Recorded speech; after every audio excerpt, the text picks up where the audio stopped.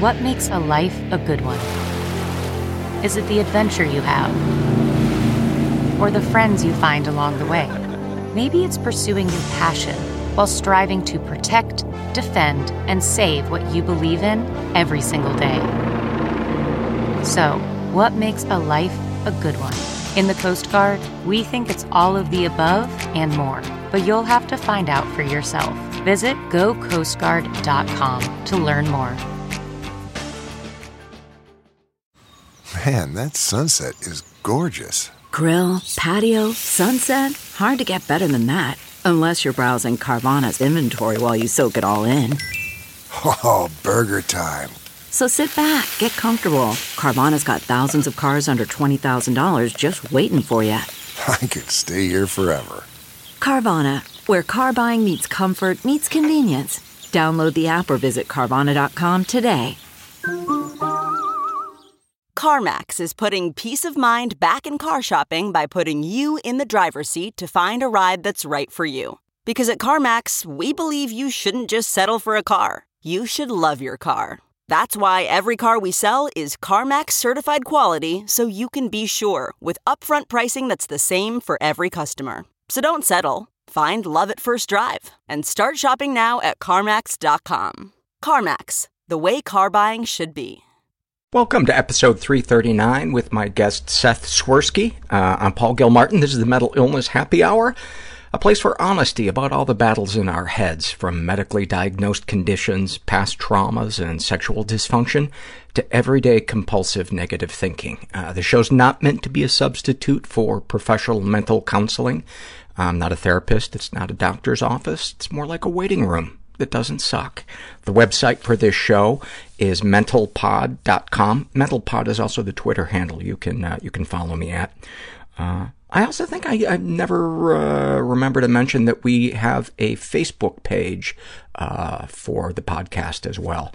I believe it's facebook.com/mentalpod. I want to read an awfulsome moment filled out by Lolita, and she writes, I'm a classic people pleaser, an over-validating, oversharing mess of a human.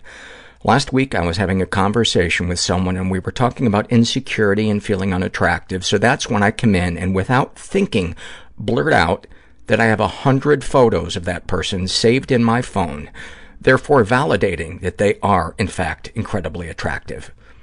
Despite genuinely finding them attractive and without a doubt appreciating their existence, I actually only had one photo of them saved, and that was for their contact photo.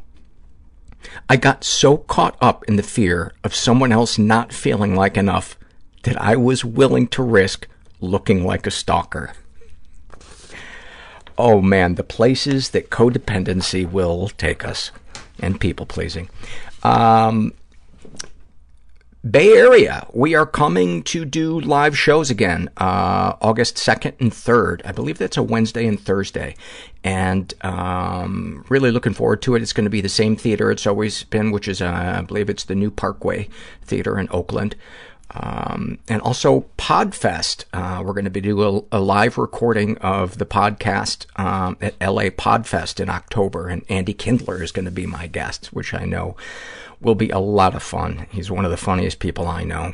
And that is in Los Angeles, October 6th, 7th, and 8th. And as a reward to the people who donate monthly through Patreon, I am giving away a hotel room for that weekend. You would have to get yourself to L.A., and that's why I'm giving you a little bit of a heads-up notice, but I'll send a like an email through Patreon to people to let them know that the raffle is starting. And what I'll probably do is just have you all pick a number, and whoever gets closest to the number gets the hotel. So, actually, why am I mentioning it here? Because I don't plan. That's why. In this episode, I say he's going to play us out with one of the songs he wrote for Al Green. Another fuck-up of mine, I didn't place the mics very well when he recorded that, and so we're actually just going to put one of his songs at the end of the very, very end of this episode instead of the mental illness happy hour theme music.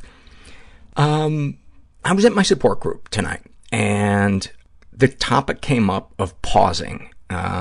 Someone was sharing about how they struggle sometimes to not immediately react with the first thing that pops into their head. And I thought, man, what a great topic, because for me, fear is like, my fear just has the fastest reflexes. So I suppose it's what keeps us alive, but it just always, it's like a bad game show contestant that always buzzes in with the wrong answer. And if I can pause, I can allow a different emotion to come in. You know, love or compassion, or just keeping my fucking mouth shut, or sticking up for myself in a way that isn't, you know, that doesn't escalate the situation. And it seems like, and I don't know if this is the case with you guys, but it is with me, that my challenge every day is, how do I replace fear with peace? And because happiness is elusive to me. It comes and goes, and it seems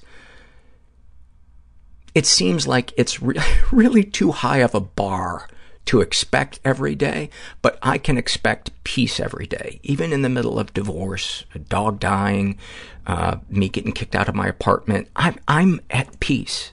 I'm at peace. It doesn't mean I don't feel pain or cry, or sometimes get scared, but these tools that I've been learning in my support groups over the years help me replace that fear with peace. And the other thing that I've noticed is that if I'm not dealing with my fears, when somebody does something that taps into one of my negative self-beliefs, that sets off anger in me.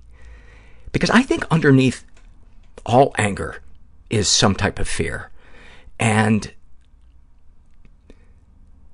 if we don't do the work in support groups to find out what our negative self-beliefs are, how are we ever going to realize where our anger is coming from? And for me, that probing is not something you can do in a weekend. It's layered, and it was built up with as many layers as we lived through childhood or adolescence. And it takes a long time to peel those away and find out what the negative self-beliefs are. And here are three of the biggies for me: that I am inherently unlovable, that I need to be spectacular in order to survive, and that I am afraid that my life is forgettable.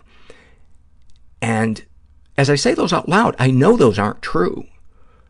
But negative self-beliefs don't reside in the sharpest part of our consciousness.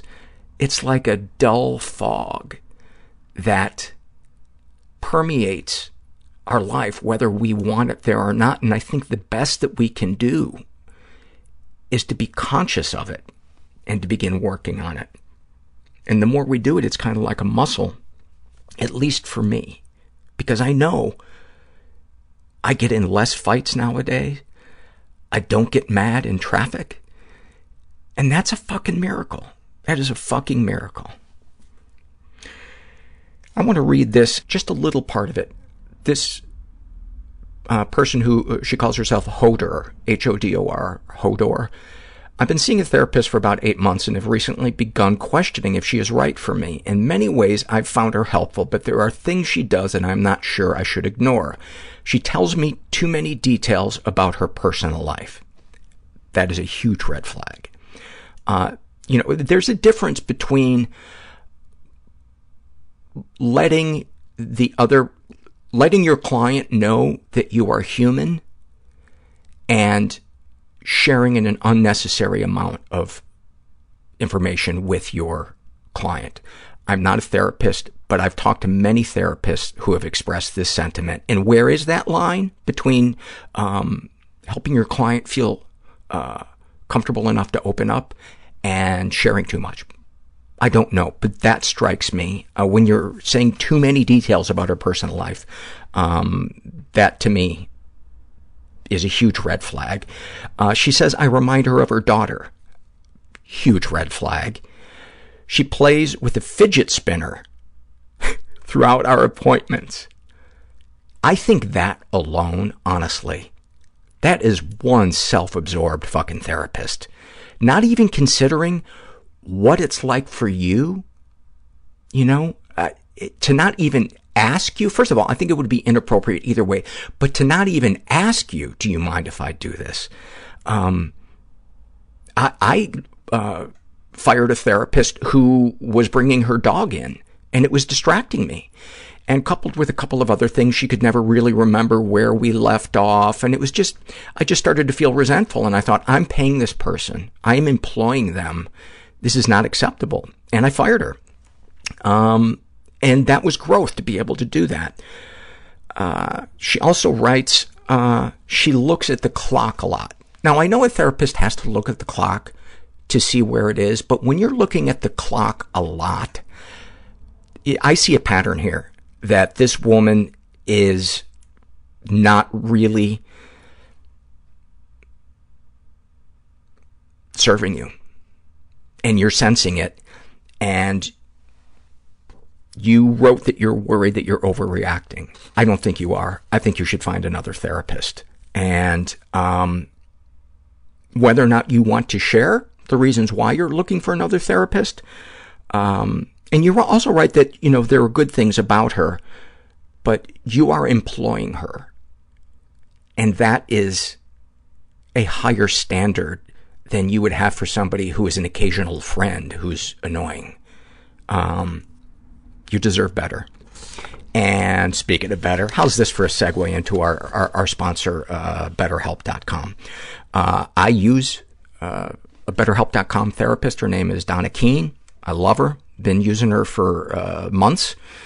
And I didn't know what to expect from online therapy, because part of the experience of what makes online therapy, or makes therapy really good for me in the past, has been feeling the energy of that therapist. And I didn't know if video, camera to camera, would feel the same, and it does. I feel that empathy from her, and I've been seeing her once a week, and I really like it. You could also do it by phone or messaging with your BetterHelp counselor if you decided to. They have a lot of different options, but I think it's a great service, and there are many great therapists out there. Don't settle. You are paying them. So if you would like to check out BetterHelp and try a free week of counseling to see if it's right for you, go to BetterHelp.com/mental and make sure you include the /mental, because then they know you're one of our listeners and that advertising on our show brought you to them. You'll fill out a questionnaire, and then they'll match you up with a BetterHelp.com counselor, and you'll see if it clicks with you. And you have to be over 18. So check it out. I highly recommend it. Again, that's BetterHelp.com/mental. And here is an awfulsome moment filled out by Daughter of the Year.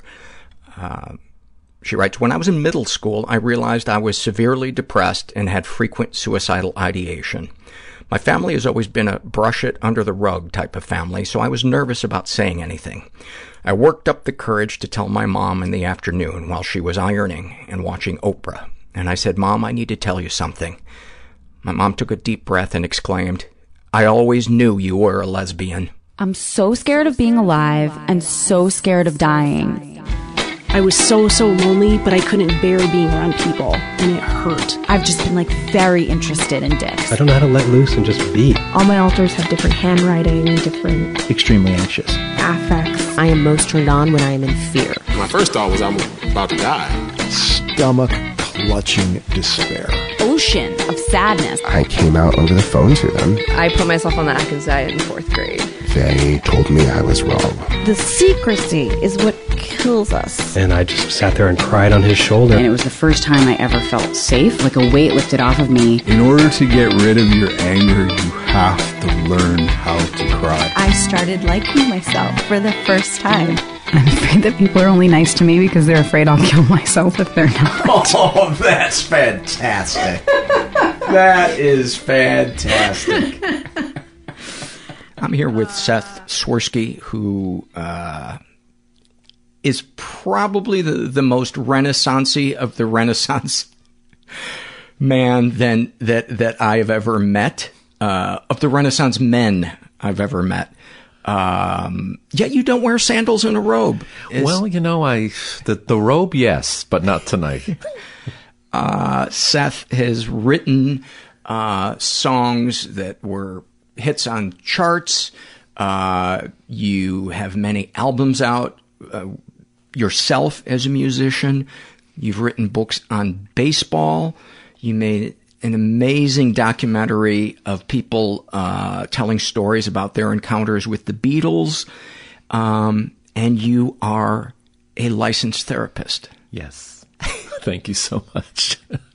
I think I speak on behalf of all of us when I say, fuck you. Where do you get the energy? And don't you realize you're making the rest of us look bad? I always go with my passions. You know, I just learned from a very young age, if you like it, trust it. Seth and I hit it off immediately. Melissa Broder was kind enough to suggest that we meet, and we did. And within, 5 minutes of meeting, you were at my apartment, and we were geeking out about the Beatles, playing guitar, and it's amazing how many similar passions we Absolutely. That was a lot of fun. I didn't expect that when we had coffee that day. Me neither. But it really was fun. Yeah. Where to begin? One of the things that I want to talk about with your story, because I think it's very, I kid in the beginning that, fuck you and we're jealous because you accomplish all these things. But having talked to enough people that are always doing, sometimes inside there is a difficulty having the mind quiet, staying still, feeling like I must always be doing something. Is that something that you struggle with, or does it always come from a place of passion and it's not work? Are you able to just be without feeling like I should be doing something? That's a great question, Paul. And yes, I do feel like I can just be, but it took many decades of a deep anxiety state to get here. I've really had to learn how to be that way. And, when I got my first songwriting contract with Warner Chappell Music in the early 80s, it was like everything I could want, of course. And here I am writing for, Celine Dion and Air Supply and whatever. And you would think that would make a person very happy. You're 22 years old. You're writing for the biggest artists in the world. But I was in a very deep anxiety state. And I attribute it to having my head just above, if you're in a pool, my nostrils were just above the water, barely breathing. No one knew it. But it was very, very difficult because it was like all of the expectations of childhood and that I put on myself and that I imagined my parents had or my friends from growing up and camp and all. Everybody that thought I was going to be a big success. Well, here it was, and you better be. Because you were a smart kid who things came naturally to. I was playing Hey Jude in 1968 in my elementary school with all the classes in the auditorium. So it was kind of an expectation that, he's going to make it. Well, I finally hit that stage of, here's your shot. And it was, don't prove everybody wrong. That's right. Here's, what you wish for, that famous saying. And, it was a very, very difficult period in my 20s. It took a lot of just everyday survival, to be quite honest with you. It really was, every day. Describe the thoughts that would go through your head, the feelings you would have in your body, and how you would approach any given situation in your daily life. It got so bad for me in my mid-20s, I would say, all while I was having a lot of success. I had #1 hits. You would think that would alleviate a lot. There wasn't a real money issue. I wasn't rich or anything, but I was having success. And yet, everything, I was definitely not suicidal, but I had a lot of suicidal ideations. Everything became about I just was I don't know if I was necessarily depressed as much as I was deeply anxious, to the point where, I had to just make it through to 6 o'clock. And then there was never a break. Do you remember what any of the concrete fears were, or was it just a general feeling of doom? It was a general feeling of doom, and it was,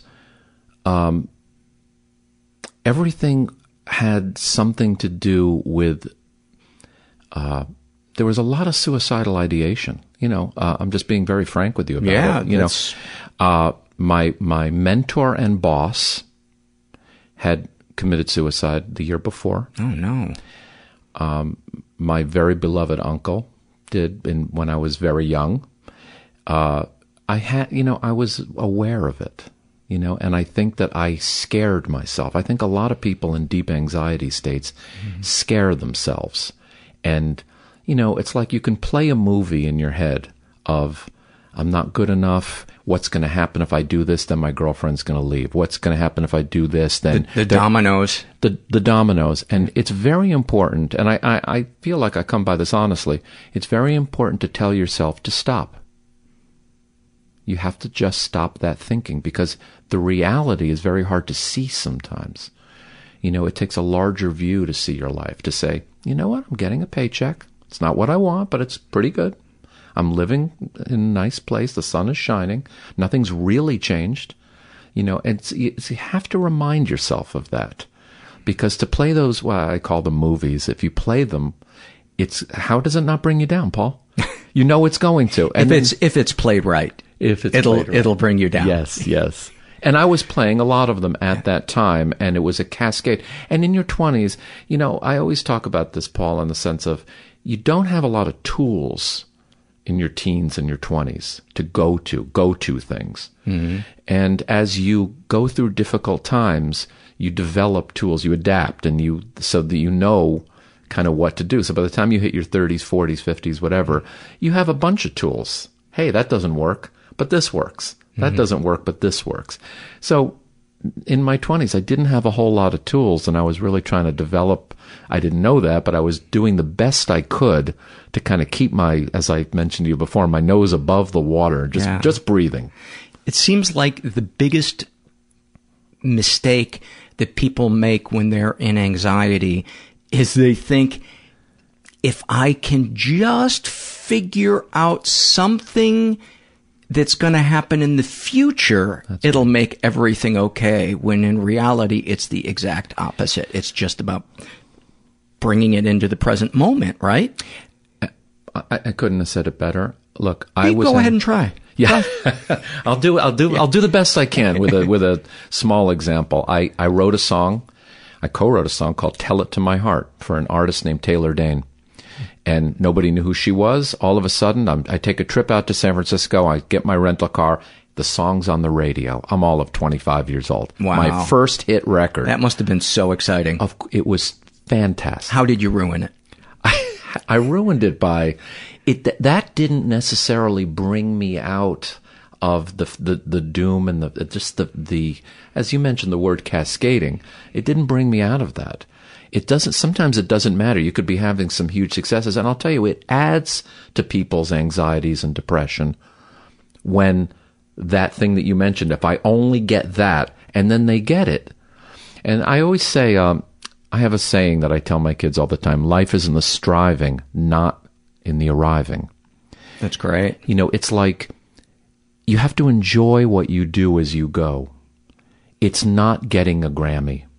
That's a nice thing. I'm not putting that down. It's nice to get an award, and it's nice to get those things. But you can't do what you do just for that, to think that that's going to make you happy. You have to enjoy what you do. Life is in the striving, not in the arriving. It's so funny because I just had a similar thought today. I was reading a book about EMDR and mindfulness, and so much of the battle is calming the mind down, like it's just a pet on a leash that just wants a chew toy 100% of the time. Yes. And it always thinks that love or happiness is in the future, in some other place other than where you are right now. And making peace with the present moment is the only really door to find that. Because I would imagine in a situation like yours, okay, all of a sudden you get a number one hit, you enjoy it for about 5 minutes, and then it's like, how am I going to keep this up? Yes, that's right. That certainly can happen. There's no question about it. And you're only as good as your last record and all those things. So how long were you able to enjoy that? Well, those were the heydays of MTV, and that song was on MTV. Oh, I remember it. Yeah. I remember it. I soaked it up. It was very wonderful to have, no question about it, but it really didn't get me out of that, as I call it, a deep anxiety state. It was very difficult to get through, Paul. It really was. And I remember, I had very deep dissociation with that too. I would very much feel like I would be in a room and I didn't feel like I was part of the scene. I wasn't present. You felt disconnected from humanity. Very disconnected. Nobody knew it because I said the right words, but sometimes I didn't even know how the words came out. I was very disconnected. Dissociated is the word, a dissociative state I was in. So it was very, very difficult to enjoy all the things as they happen. I did enough that I can say that I did, but it was two things were going on at the same time. I was succeeding in all the ways that on the outside it looked all wonderful and incredible, but I was suffering. If you had been able to form into words and had the lack of fear to be completely honest with somebody, if somebody had said to you at a cocktail party, how are you really doing? What would you have said? At that time? Yeah. I let people in at the time. You know, my coterie of people, my girlfriend, who was a saving grace. I mean, I can't even begin to tell you what a saving grace. And she became my wife. We're not married anymore, but we're good. As they would say. 3 wonderful kids and the whole thing. But she was an absolute saving grace, and I tell her to this day that she was, for many, many years. So there were people that I did let in, not necessarily, and I'm a big proponent, because I'm a therapist myself, I'm a big proponent in talk therapy and all that. I think it's very important. But I think it's very healthy to let people know how you're feeling. I really do.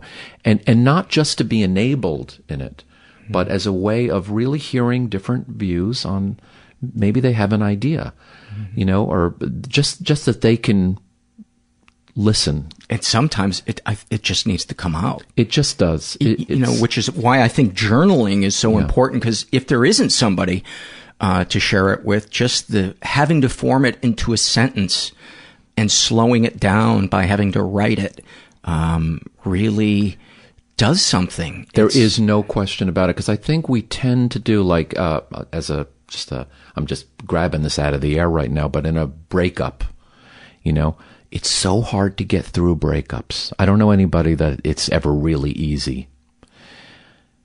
But when you start writing down things or typing them out, whatever, some more realistic view of the relationship comes out.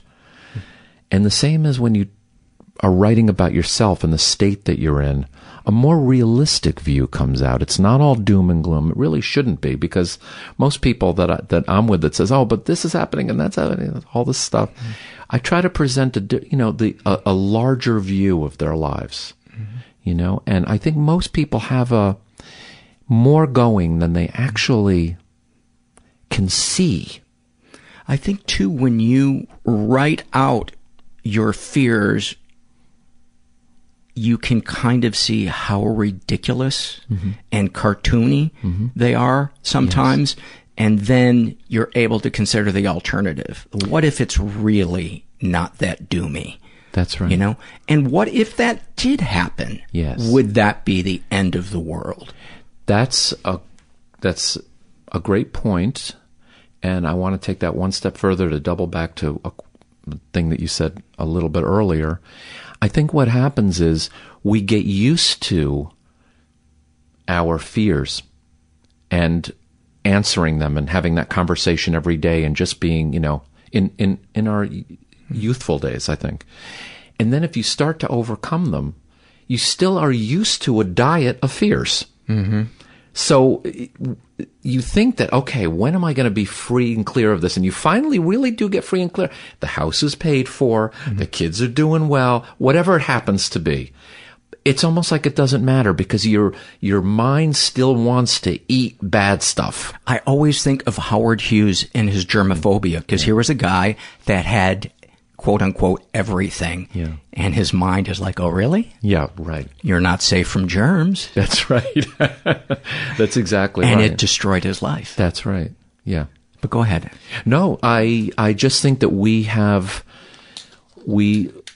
kind of have a diet in a way. We know what our minds are used to dealing with this fear and this anxiety. It's almost like we need it. It's a fix. And so at some point when you say, a lot of people say, I want to get through this. I really want to get through this anxiety or depression or these bad feelings. Of course I believe them. They don't want to be living in a state like that. I don't know anybody that does. I certainly didn't. But then when you kind of really get through the issues that you start seeing clear of a lot of those things, your mind needs to still eat the same thing it was used to. You kind of have to retrain it. You have to say, it goes back to what I was saying about movies. When those movies start and it's like, okay, but what if I do this, then she's not going to love me. If I do this, they're going to fire me. If I do this, you got to say stop. You really just have to say stop, because that's not the reality of what's happening.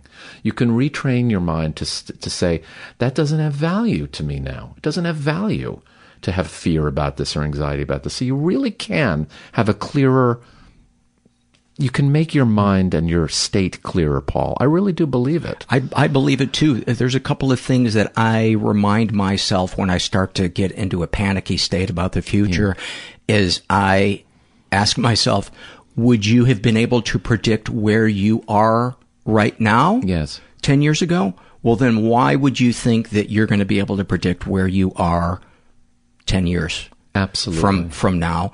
And you don't know what tools you will have in the future. Right. You don't know what all of the circumstances of something would be. And so trying to anticipate that and prepare for that, our crystal ball is broken. Yes. I don't know why we keep going to it. Do you think there's something genetically in us that allowed us to survive because that was in there and we kept the cave fire lit because... Well, let me address that exactly dead on that point. I do think that, let's say, at the age of 20 or 22 or 23, when we're supposed to go out in the world and kill the wild beast and bring it home, I do think that if we were satisfied at 20 or 22, whenever we get out into the world to make our name and to make money and to make a life, then there'd be nothing to project us out there. If you're satisfied, you're sitting on a chaise lounge at the beach. I mean, waiting for a tsunami. Waiting for and I mean, figuratively speaking, fear and anxiety have a purpose, because they make us think if we're not good enough, well, we got to be good enough. And we don't have to, if we're aware of that, we don't have to let that be in us. We just don't. But I do think it has a purpose in an evolutionary sense? I think that's what you're asking. Yeah, I really do. Because too many people have it. It's almost part of the human condition. If you're satisfied, you want to get satisfied. Right. And if you're not satisfied, which seems to keep moving up as you go, you're never quite satisfied. People are never quite satisfied. That's the way, whatever you believe, if it's God, if it's genetics, that's the way we're made, because that is that makes you want to get off the couch. If we were born satisfied, why, if we were born and we got a check every week and I wouldn't be doing a podcast because somebody wouldn't have invented the internet and MP3s. That's exactly right. Right. But there is a way, don't be down by hearing me saying that. Right. Because what we if we're aware of that, we can say, okay, I can make I can have my goal set to my satisfaction, and I don't have to be unhappy to get that goal. I can want that goal. And that's very satisfying itself. And working towards it, but not waiting for happiness to arrive in the package of finishing that thing. Yes, and not saying, well, I'm all freaked out about X, Y, and Z. That's going to be my driver. The driver really should be, I want to get that.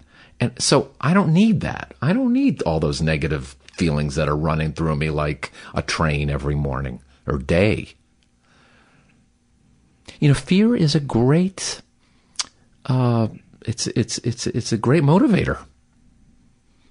It really is. It's a great motivator. I mean, I don't want it in my life. I don't know too many people that do. But if you can become aware that it's a very big motivator, you can really kind of put it on the side and say, I don't need that. I can do it because I want to get there.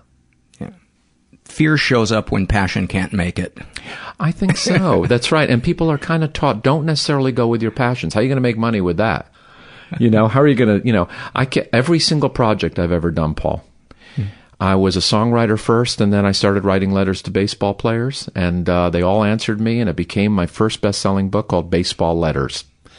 And when I put that book together, I thought, now either this is really great or I'm crazy. I'm a crazy person. What is this writing letters to baseball? And I just decided at that moment, go with it, because I never wrote a song before I wrote a song. And I really do believe that,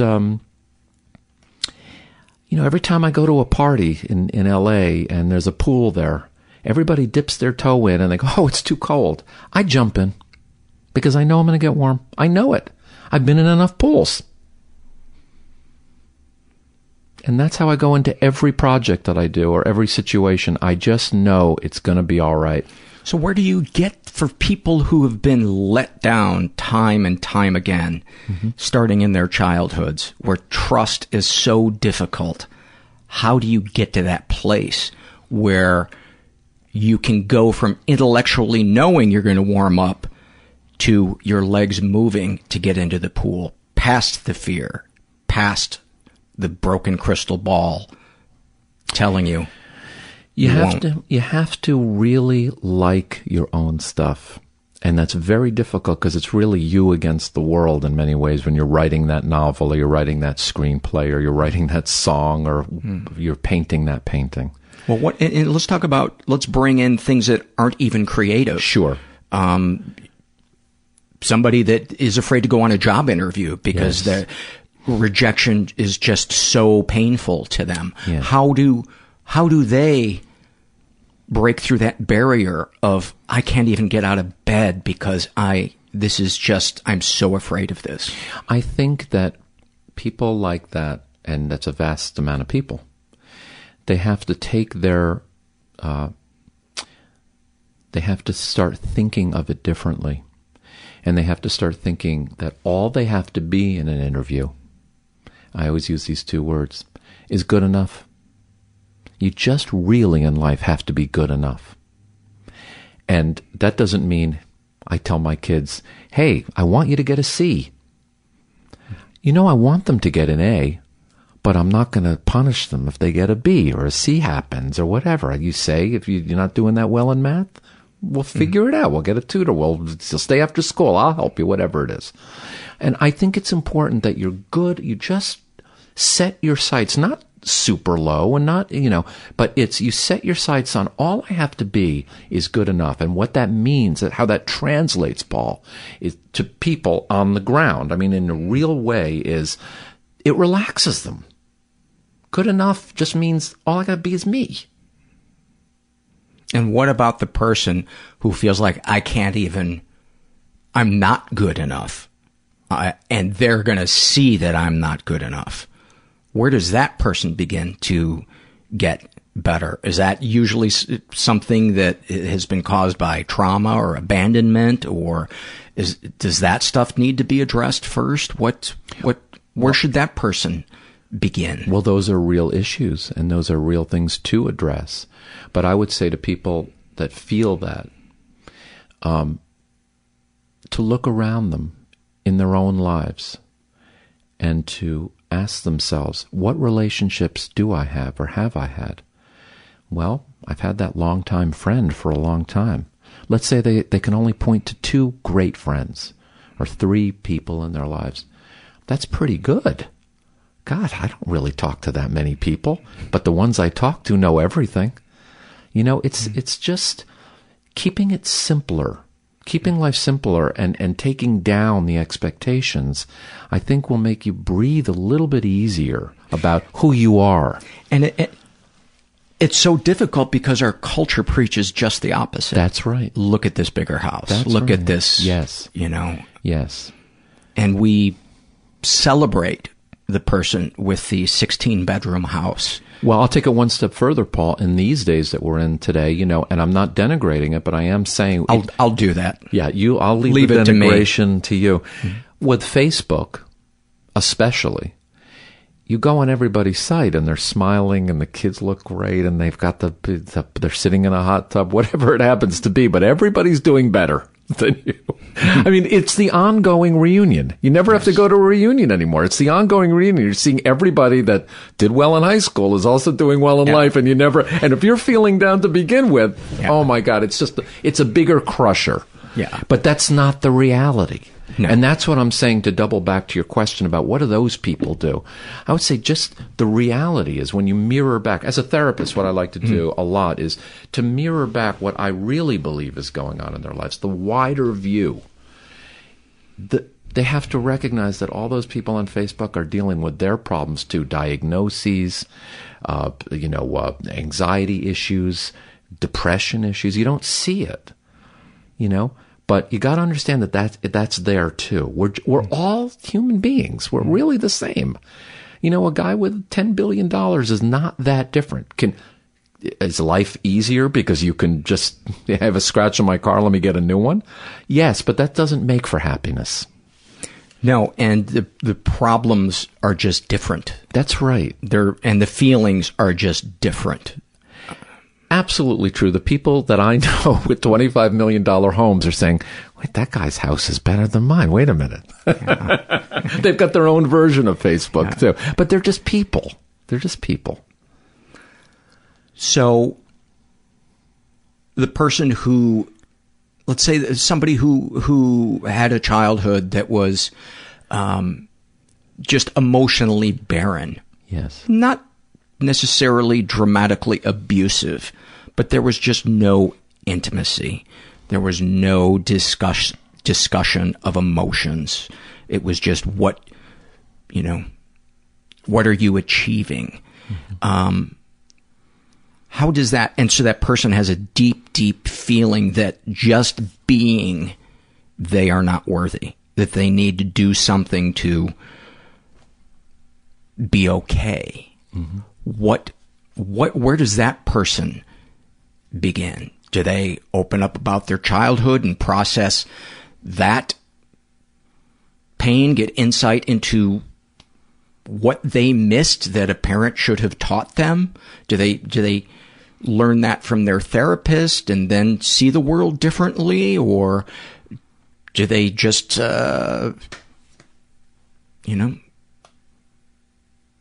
take a couple of thoughts with them out into the day that are powerful enough to ward off their anxiety because their perspective has changed, or all of the above? Well, you say all of the above, and I was going to put that in a different way of saying there's so many different things a person like that could do. But just to mention one specifically, I know that when I was having my identity crisis, if you want to call it, in my 20s, and I didn't know, I thought I knew who I was, but all of a sudden I had no idea anymore. I went to group therapy. And when I got my master's in clinical psychology, I took a number of courses in group therapy and have dealt in a lot of those groups. It's very, very helpful for people, the kind of issues that you're particularly mentioning, Paul, and bringing out. Because I think what happens in group therapy, in a good group, is you recognize right before you, right there and then in the moment, that a lot of people feel like you do. And that really starts to give you the building blocks of confidence that, hey, you know what? I'm not alone in this. I'm not alone in this. And that's a very important thing. So, yes, there are a number of different things you can do, to go to your question, but I'm trying to be a little bit specific here and saying a group is a very powerful tool. I couldn't agree more. I think connection, to me, human connection, is where spirituality meets science. Yes. It's the Big Bang of for our soul. Yes. That's been my experience, because as isolated by myself, I can't get beyond the intellectual. Yeah. But when I feel the energy of somebody else, as we share our stories, laugh with each other, cry with each other, and I realize I'm not alone, something shifts chemically in me, and my spirit is lifted. And that, to me, is spirituality. I don't understand where it comes from, but I know there is empiric evidence. I feel it. And leading a life that is based in ethics, trying to be ethical, striving to be connected and conscious of other people around us. That, to me, lets that energy in, and it's hard to put into words, but that's where I learned trust. Because in childhood, trust didn't work out so well. And I learned to trust again in support groups, and that allowed me to let different self-beliefs in, that maybe I'm lovable. And that was a game changer for me, and I could not have gotten to that just by going to therapy. Yes. But I also needed therapy because I needed to understand what was abusive, what do boundaries look like, all those other things. Do you feel like support group and therapy is a pretty good 1-2 punch for kind of dealing with things? Is there other things that you think could be substituted in there? Well, I absolutely do. They're different, but they're very, I would say, important. I really do. I think they serve a tremendous purpose. And to go back to your question, and that was really my initial answer to your question. It's, to be specific, it was group therapy for that specific kind of thing where you have no trust, so you're kind of just floating out there in the world. I know you probably felt that. Oh my God. Where you're just floating along and you have no history of trust. I mean, it was broken, or I'm being general now. Yes. And you are anticipating judgment. Right. And you are positive nothing but judgment and pain is coming your way. Yes. And there's just nothing, the train, you're on the track, and okay, hit me. I mean, there's nothing you can really do about it. But when you're in a group with people that have very similar background and similar issue with that. I think that's very powerful, much more so than a lot of people really know. It's different than an individual therapist, but the way you used it, as you mentioned, as a 1-2 punch, I think can be enormously helpful to getting you to that next level of real understanding and getting you, to another level of a happier existence. Yeah. I really do. So were there things in your childhood that you think made you into an anxious person that felt that they always had to be doing, aside from people saying you're this wunderkind who's going to do great things? I did tell you I was Jewish, right? Does that suffice as an answer? That's it. Move on. Let's just, come on, that wraps it all up in one. No, I'm kidding. I'll tell you, I had I think a very happy childhood. And I wanted a guitar. My parents bought me a guitar.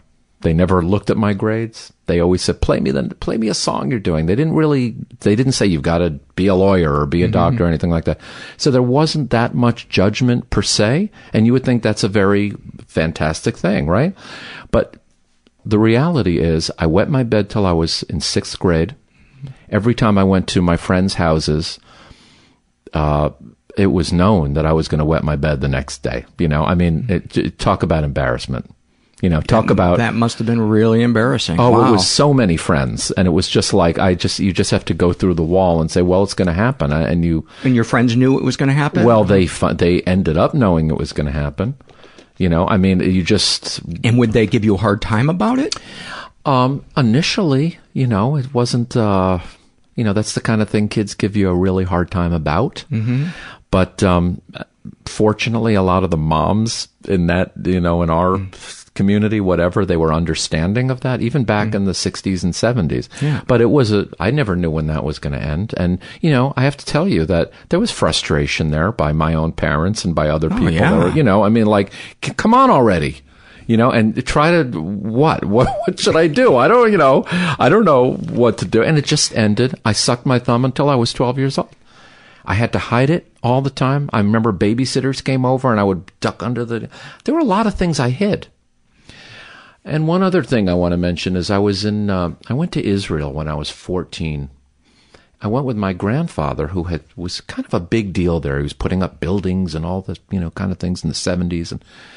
And I'm in the hotel room, and I literally started to have a full-on panic attack. I didn't know it at the time. I didn't know what it meant. What does a panic attack mean? You don't know what that is at 14, especially, then. And I remember telling my grandmother, I'm having a heart attack. Okay. Now, a lot of people think that these days when there's so much to read about it and no, it's not. And, but at 14 in 1974, I really thought I was having a heart attack.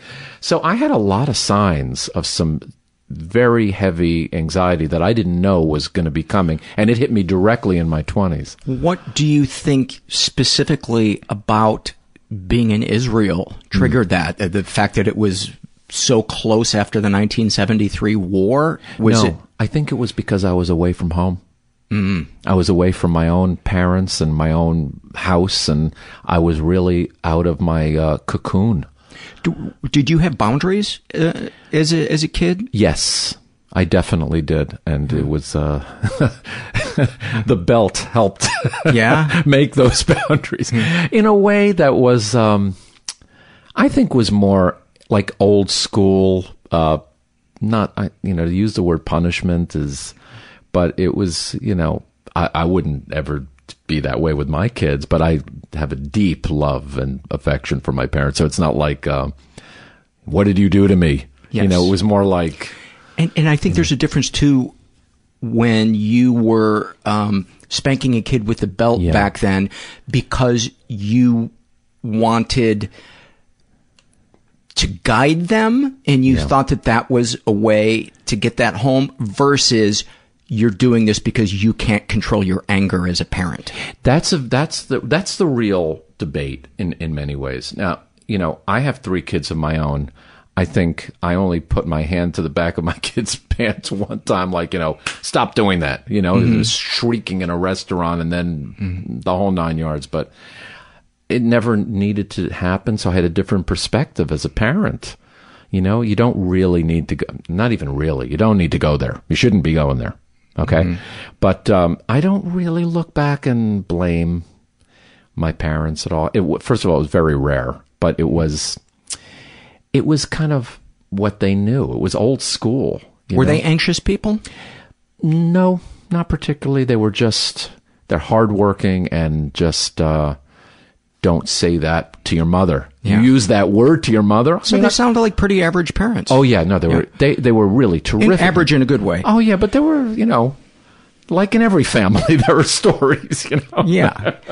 So how much time have you spent in your life asking yourself, why the fuck can't I just relax? Yeah. And have you come up with anything? Well, I've come up with ways to help it quite a bit.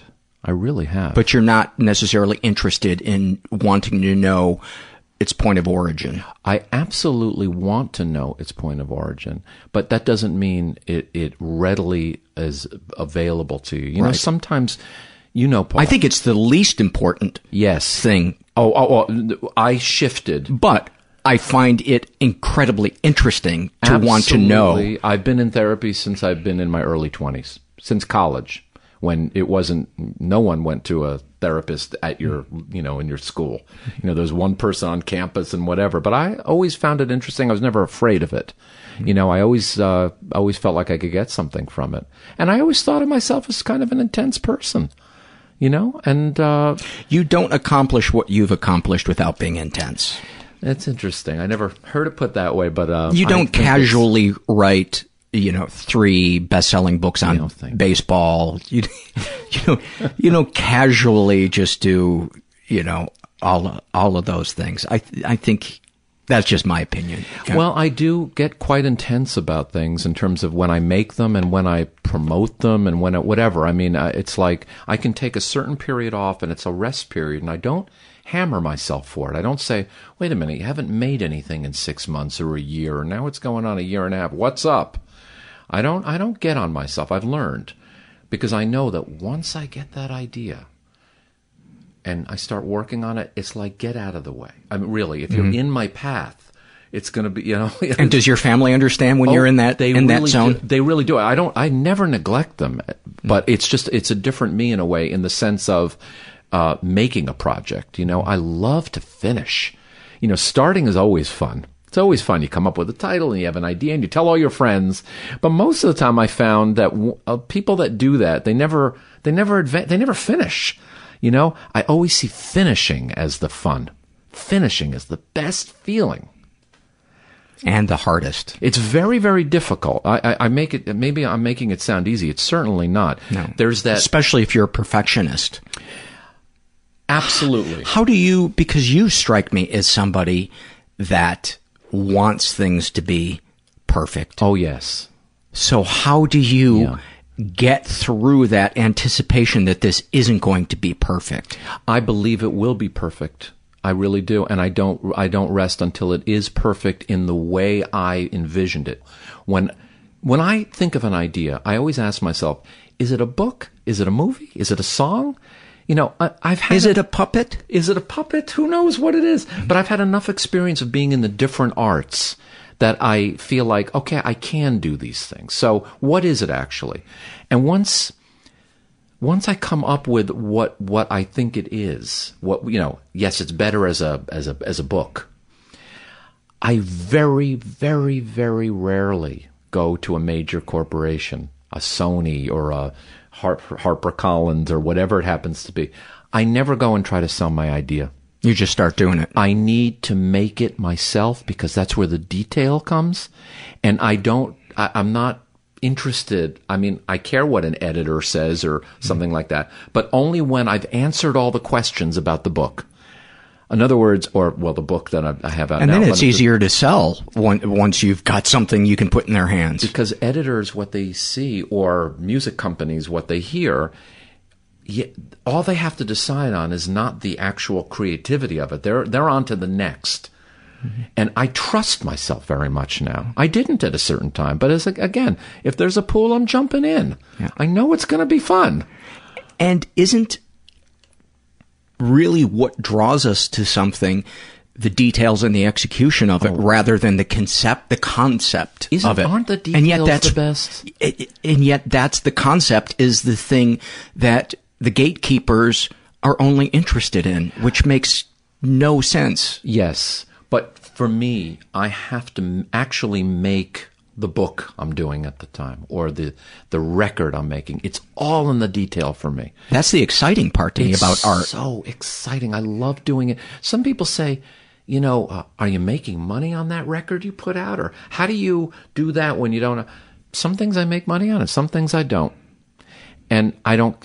Both of them I love as children. Both of them I love my work. I really do love my work, to be honest. I know the way that sounds, but I think you're understanding what I'm saying in the context. I don't think you could do all the things that you do if you didn't love it. I love it because so much went into it, and I did the very best I could with all the details. Isn't the fun of life itself the details? So it's the same as art. Yeah. I love a movie that has these little things that you see. I can watch The Graduate 1,000 times because of the details. And that's, to me, the real corrosive quality of obsessing about the future, is you miss out on all the details that are happening in the present moment with you. You miss out on all of that. And that's where the beauty of life is. Yes. And when I see the details, when I can be present and see the details of the world around me, changes my perspective on my problems, who I think I am, who I think other people are, because I see how complex and mysterious the world is, and why would I try to pretend that I can map this out? Well said. And I would just like to add something to that, that I think really does help people live, quote unquote, in the moment, because that seems to be a very, everybody says, I want to live in the moment, and they can't quite grasp that. They try so hard. They can't quite do it. And I think I have the formula, Paul. What's that? So that you're not... Do I need to get out my quill pen? You don't... What is that over there? I thought that's what that was, but okay. That's a chisel and a stone. Okay. I've ditched that for the quill pen. Excuse me. I am very behind. I found that when I actually thought about every single thing that's happened in my life, I thought to myself, you know what? I don't have a single regret. Now, let me explain that. Because that sounds like, if you just heard that, it sounds like you've never made a mistake. I've made 1,000 mistakes. I make 1,000 mistakes every day. Every day.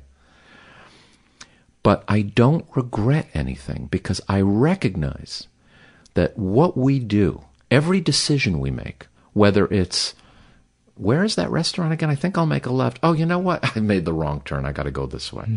But you made that left because you made the best calculation you could at the time. That's where you thought the restaurant would be. You made a decision about, you might say, I should have taken that role in that movie they offered me back then. Damn, why didn't I do that? I made such a mistake. I was crazy to do that. You can't hammer yourself for the decisions you make in your life, because everybody is doing the best they can at the moment. And that helps you to live right now. It helps relax you and helps you really recognize, if you don't regret anything, if you understand that you are doing the best you can, all the calculations that go into it. I don't mean you've got to sit down and write it all out. Should I do this and should I do that? But there's many calculations that go into, should I take that job? Should I reprimand my child? Or should I, whatever it happens to be, you really are doing the best you can. And it's that recognition that every decision you make is really, on some level, for the good. And many of the quote-unquote mistakes are so instrumental in you doing something after it where you had learned something. That's right. From that mistake. That's right. When I look at, I mean, there was a moment I walked into Clive Davis's office, the president of Arista Records, one of the giants of the music business. And I got my first big meeting with him, and his whole A&R staff was around. And he said, I'm going to give you a chance. I knew I had a chance to play one song, and this was my moment. And I chose a song that I loved that I wrote at the time. He was looking for something totally different, and I played the wrong song. Could my career have been bigger? I ended up having hits with him in his company at some point. But I keep thinking back to that moment. I should have played that. Everybody would have been so, but they weren't. It was like not a great meeting, and I'm not used to that. Yeah. So I thought, damn, I should have played something different. But no, I thought that was going to be the best thing at the time. Instead of playing an upbeat, fast song, I played a slow song that really kind of just didn't skyrocket up. And it's a great example for me that I always go back to.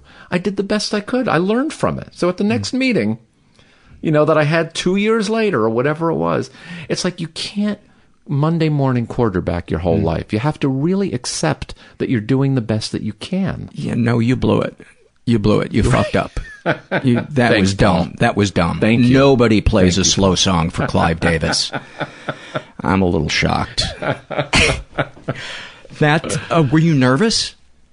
Oh, I did the best I could to hide my nervousness. I had read his autobiography when I was, 15 years old. And that was one of the fun things, by the way, of being a songwriter, because I grew up in a house and there was a green chair in the corner of my room. And every night I would listen to Michael McDonald and the Doobie Brothers and the whatever, Al Green, all these people that I loved. And before I knew it, I was writing songs for them. And my name was on their records of songs that I wrote. And I finally met a lot of them. And I still, at this age right now, I'm still in awe. I said, God, it was like I grew up with them and then they were singing my songs. It was a great feeling. That must have been amazing. It really, really was. It just... It's amazing to hear their voices on my song. It's hard to kind of believe. One quick thing I want to mention to you. Al Green did a song of mine called Love is a Beautiful Thing. I would like you to play it at the end of our interview because I love it. Beyond thrilled to, and I appreciate that. At the beginning of the song... Let me finish. But yes, you blew your meeting with Clive Davis. There will be no guitar playing here. I'm still not going to regret it, Paul. I'm going to try not to. But when I found out Al Green was doing one of my songs, that was a big thrill, obviously, right? And then at the beginning of the song, it was just a straightforward kind of pop song. And then at the beginning of the song, he vamps a little bit. And a vamp is when the chords kind of go around and the artist is kind of saying some words over it. And what he did that ended up on the record is he mentioned all of his... I think 7 or 8 number one songs on this. He goes, let's stay together because I'm tired of being alone. And I'm thinking, Al Green is putting all of his hits that I listen to on my song. So that's what he thinks of my song. It was one of those just like through the roof moments of that was one of the great moments of kind of like making it, It's so funny because I thought you were going to say, and he fucking changed my lyrics. That prick, that egotistical prick couldn't do it the way I fucking wrote it. They all try to take, they all want a piece of your song too. Right. You know, I want the half the writing credit. Sure. So let me change this chord to that chord. Right, but I never said yes to that. Never once. If you want it, you got to take it as is. Air Supply was the first act to do one of my songs, and their manager came to me, and he was a very rough guy. He was like, that's what a manager needs to be. That's so funny, though. The Air Supply's manager was a badass. You would hate, he managed ELO and Rod Stewart and a lot of people that, he was a very rough guy. And I remember him calling me up, and he goes, I was like 23 at the time. He says, yeah, your song's going to make the record. I said, fantastic. That's so great. He goes, yeah, here's the thing. You're going to have to give us 50%. And everybody gives the money because, come on, you're in the door of the music business if you're writing for an artist like that. And I just remember saying, if this gets out that I'm giving away part of what I do for a living, then everybody's going to ask forever. Mm-hmm. So I said, okay, I'll give you 50% of my song, but you give me 50% of the gate when they play live. Did he get pissed off? You know what, kid? You got a lot of balls, and I'm going to let you keep all of the publishing. Oh, that's fantastic. That's fantastic. Let's circle around to you becoming a therapist. Yes. What led to that, and how long ago was that? Well, In 2011, I was separated from I was in a long-term marriage and I really always say to a very wonderful person, because that's what I think she is. Mm-hmm. And I... Why did you roll your eyes, though, when you said that? Oh, no. Just trying to get you in trouble. Yeah, right. Oh, I'm in a lot of trouble now. Yeah. But, when you go through... I dated her for 5 years before we were married. So we were together for a quarter of a century, my entire adult life. Mm-hmm. It was a long time, So you kind of question a whole lot of things. You're kind of at midlife in many ways, and you want to, And I've always loved psychology. And growing up, my mother and I used to just... Whenever there was a party at the house and people would come over and they would dance at my house and all this kind of stuff, we would always analyze people after the party. Isn't that interesting that she said that when he was in the room? That kind of thing. So I always had a proclivity for analyzation and trying to figure things out. And it just seemed like a perfect time for that. So I applied for the master's program in clinical psychology. And it was just a tremendous experience. It really, really was. I mean, I think, I went to college back in, whenever, back in, when you're 18 to 22 years old, and I wrote a lot of papers then, but this was like... What did you get your degree in, your undergrad? I got it in English and American history, both things. And I wrote a lot of papers and I took a lot of tests, but you're still 18 and 19 and 20 and you're just like rolling on, you can be up all night because the test is tomorrow, right? But when you're 50 and you go back to school, that's another story, because you think you're done with education if that's not your thing even. Mm-hmm. I went to college because everybody did, and that's what you do. You grow up in a Jewish community, that's what you do, But to go back to school, that was a lot. I wrote 104 papers in 18 months. Good Lord. That's a lot of papers, and then there's 3,000 hours of seeing, patients that you have, of clients is actually what the word is today. But, you don't call them nut jobs? Not, mostly not to their face. That's right. Not to their face. Just on the paperwork. Absolutely. Yeah. Absolutely. And it just was a nice fit, I just I really enjoy... I enjoy helping people. Look, I went through a lot of my own life, on both sides of it.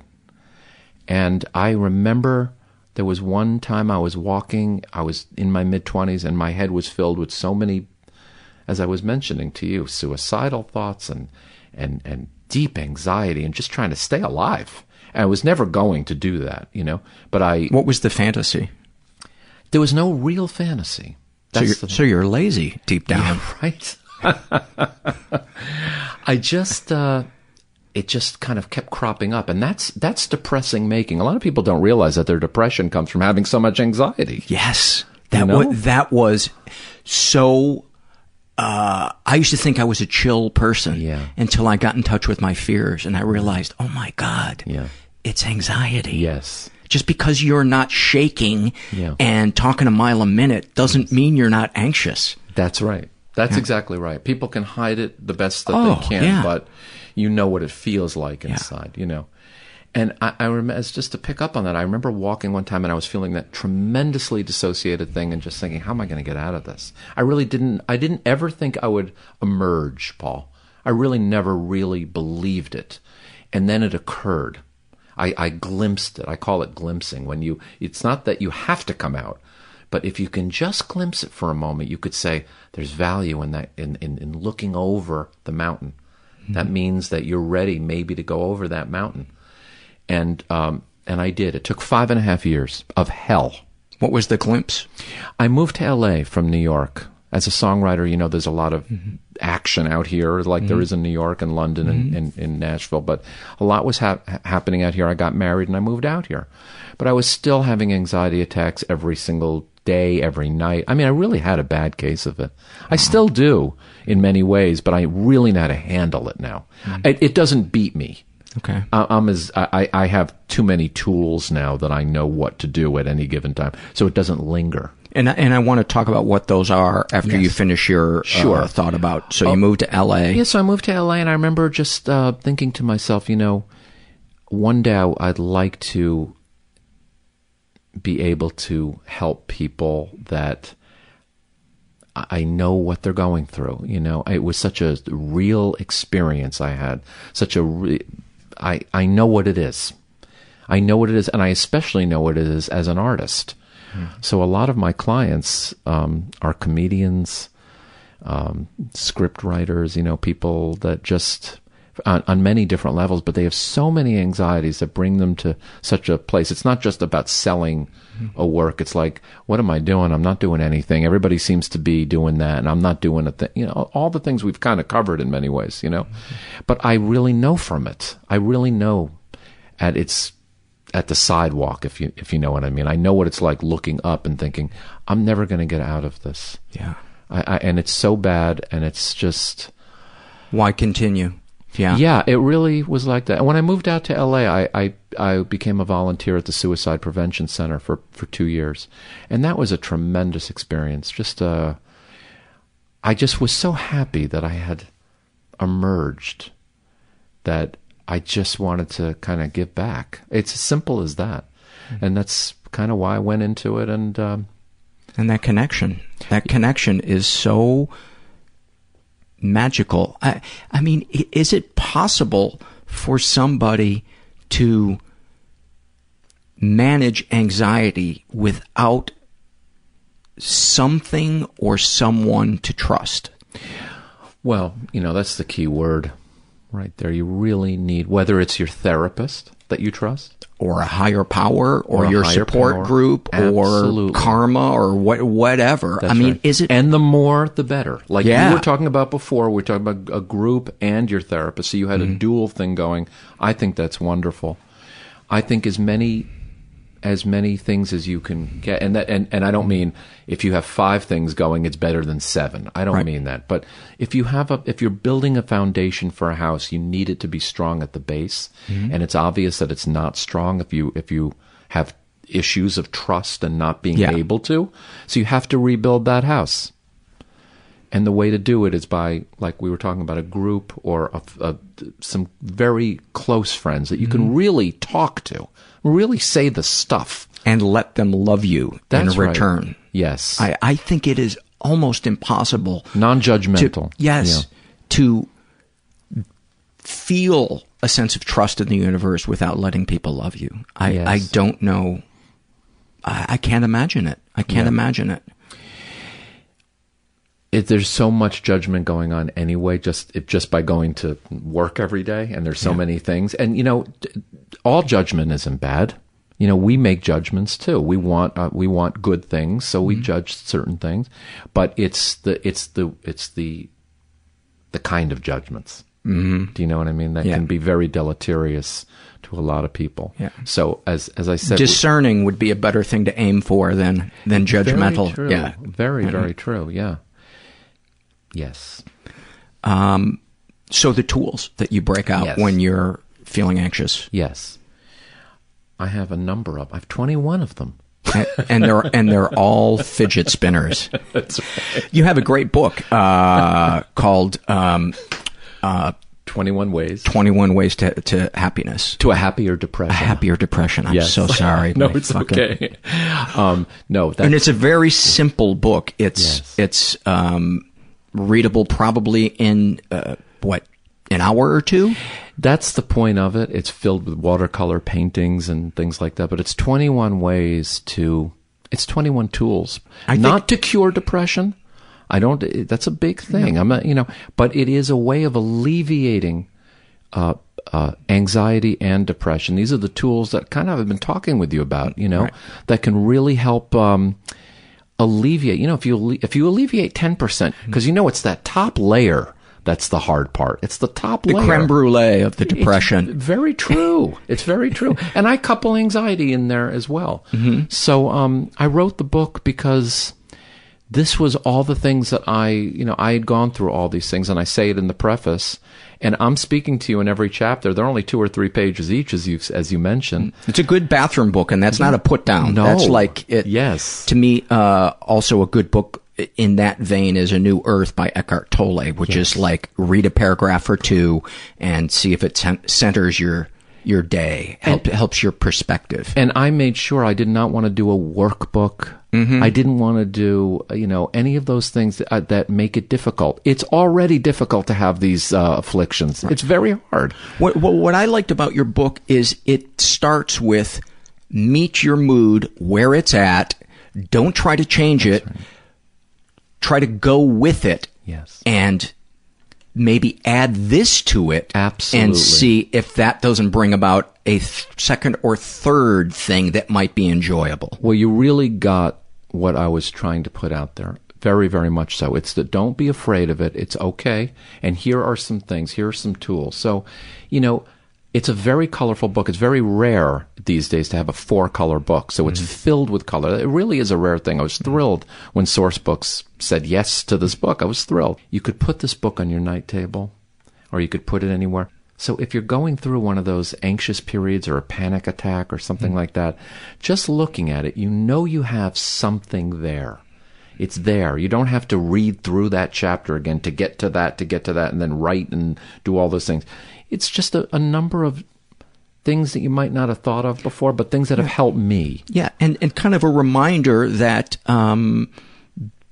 there is a way to make friends with the present moment, which is really what mindfulness and meditation is all about. Absolutely. And by the way, I just said 21 things that have helped me, but also I've taken those things and they've really helped my clients, and I didn't say, hey, I'm going to do that. It just kind of came out, and I was giving them certain things to think about. And before I knew it, I just came up with the title, 21 Ways to a Happier Depression. And I thought, well, that kind of lightens it a little bit. And that's really what I want to say, that about alleviating. I'm not going to cure depression. Yes. I don't ever say that. I'm not going to cure anxiety. No. But if I can just help people, give them a few more tools in their toolbox, I'd be thrilled. And if I could just say one more quick thing. Yeah. I'm getting so many letters from people, so many, I should say, emails, but that's the most gratifying thing. I've had a lot of records out there in the world, and I've seen people mouth my words in restaurants and all the things that you think are the most wonderful things, but it's these emails from people that really give me, it just fulfills what I was trying to do, and I don't know, you can imagine, it's a very, when a 17-year-old girl writes you and she's telling you that she never thought that she would get through X, Y, and Z, but that idea and chapter 17 helped her, or the paint box idea, where you're just painting circles and squares, different things and different age people. So I know it sounds like I'm touting my own book. I don't really mean to be doing that. I'm just saying it's very gratifying experience to have this book out right now. And it makes sense to me then that you would be able to get to a place where you don't have regrets, because all of the quote-unquote mistakes led to you writing this book, which helped a 17-year-old girl. Yes, exactly right. Yeah. What is your website if they want to buy a book or listen to a CD or any of the other fucking shit that you have? Just do nothing for a year and let the rest of us catch up. That is too extremely kind. Yeah. I tell people to go to Amazon because it's just so easy to get it there. I'll put the link on our website for this. I appreciate it. But is there a website for you that has all of the stuff that you've created? Yes. You might want to get out a pen because it's complicated, Paul. Seth.com. How did you get that? You had to buy that from somebody. There's no way you got that first. Well, back in 1972, when I invented the internet. No, I'm kidding. I didn't know who had Seth.com, and I looked it up, and it was a woman who was a farmer in New Mexico, and her last name was Seth. So I wrote her a letter, and I said, listen, I'm an artist, and this is the new way of putting my art up there, not just selling my books and my music and stuff, but just to put it up there. And I wondered if you would be interested in selling it. She sold it to me for $500. Wow. And, she said it's just very gratifying. She loved sent her all my books. She happened to love baseball. It was just really a nice vibe. And, people, when they sell their houses, they want the person that's buying it to love their house. Yeah. And so it was just really got along really well. So it was never about the money. I don't even know what name websites go for, but it's been kind of easy to, put out there, It's amazing if we put out an energy into the world that has some vulnerability to it, and honesty and principles, it's amazing what it can be met with. Yes. It's amazing. Yes. Yeah. Vulnerability is a good thing. It's strength. I used to think it was weakness, but it is the ultimate strength. It really is, and no one quite recognizes that, but it really is very strong to be vulnerable. So I'm glad. It's interesting that you brought that word up, and yeah. So how about taking us out with some of Love is Beautiful? Love is a beautiful thing. Love is a beautiful thing. I would like to fuck up the name of maybe a third thing that you've done. It's the documentary is Beatles Stories. Yes. I got one right. Oh my God, that's fantastic. I am such a terrible host. Not at all. You would think that I would, after bungling all of the names of people's projects for 6 years, I would write shit down. But why would I do that?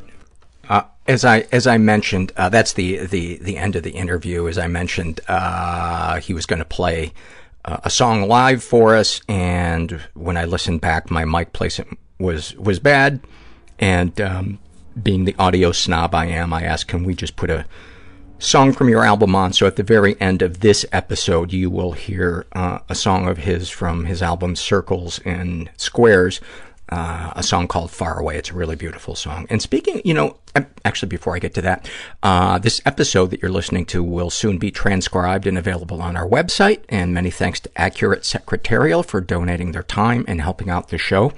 I wanted to, that book that he has, 21 Ways to a Happier Depression. There's a guy that I'm mentoring in one of my support groups, and he's been obsessing about an ex of his, and I thought, you know what? Why don't I suggest that he go to an art store and get some paint supplies and try painting circles and squares. And so we'll see how that works with him. I should really go do it too. Oh, I want to remind you guys, I am trying to get to Europe again to record more international guests. I was able to record about 8 guests on this last trip. I really want to get to Ireland, and I've got about 6 or 7 listeners that I think have interesting stories, and just some other guests spread around. So a listener was kind enough to start a GoFundMe campaign to raise money for that. And I will put the link to that on the show notes for this. And also Patreon, if you would like to become a monthly donor for Patreon, we'll put the link for that. It really helps out the show. It helps keep it going. Advertisers come and go, but the consistency of monthly donors is really the thing that am I drunk? Is really the thing that keeps the podcast going and keeps me from totally freaking out. And there's another way you can support us. You can do a one-time donation through PayPal, and you can help us by shopping through our Amazon link if you're in the U.S. I hope to put one up eventually for people outside the U.S., but for right now, if you go to our homepage and click on that, do me a favor and bookmark it. And then every time you go to that URL, or web address, whatever you want to call it, and you buy something at Amazon, we will get a small portion of that, and it doesn't make your item any more expensive. And that's another great way to help out the show. And spreading the word through social media about the podcast really helps. It'd be nice. Sometimes I'll go look at our stats and I'll see a spike in the stats, and it doesn't really say where it comes from, so I'm always kind of puzzled. Like this, what is today? Thursday? Yesterday and today, there was a big uptick in downloads, and I have no idea what caused it.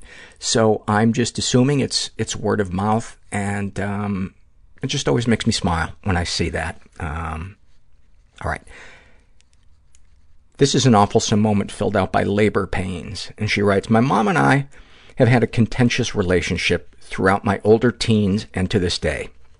Since I was a child, my mom has always called me at the time I was born to sing me happy birthday. Oh, my mom used to do that too. My 29th birthday came during one of the very few positive times in our relationship. I had the day off, so I slept in, but when I woke up and turned on my phone, I saw that I had a voicemail. I listened to the usual birthday serenade, which my mom ended with, "You'll always be my baby girl, and I'll always have the scar on my vagina." Oh my God. I'm happy to say that whenever my mom called me with that, she did not say that. This is an email that I got from a woman who calls herself Teresa.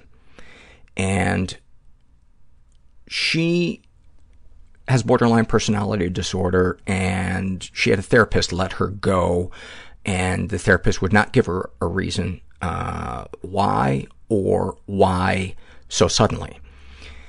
And it really kind of threw her into a bit of a tailspin. And so she wrote me an email and saying, have you heard of something like this happening?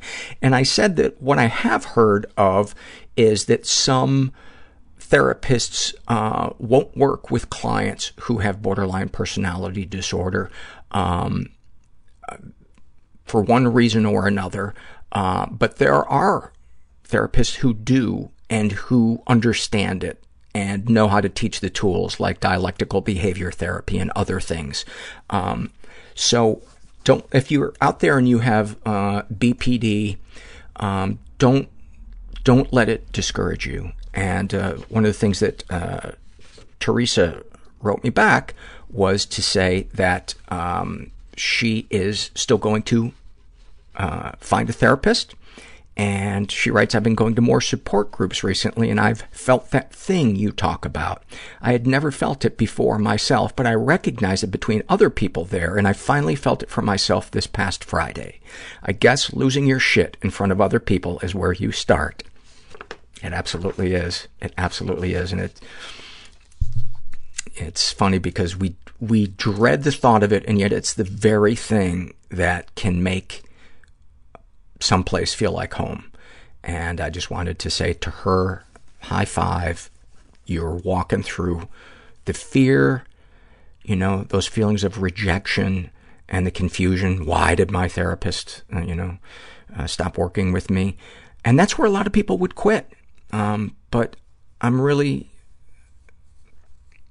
dare I use the word proud? I'm not the parent of Teresa, but I suppose as a listener, that she could see that she's worth the fight.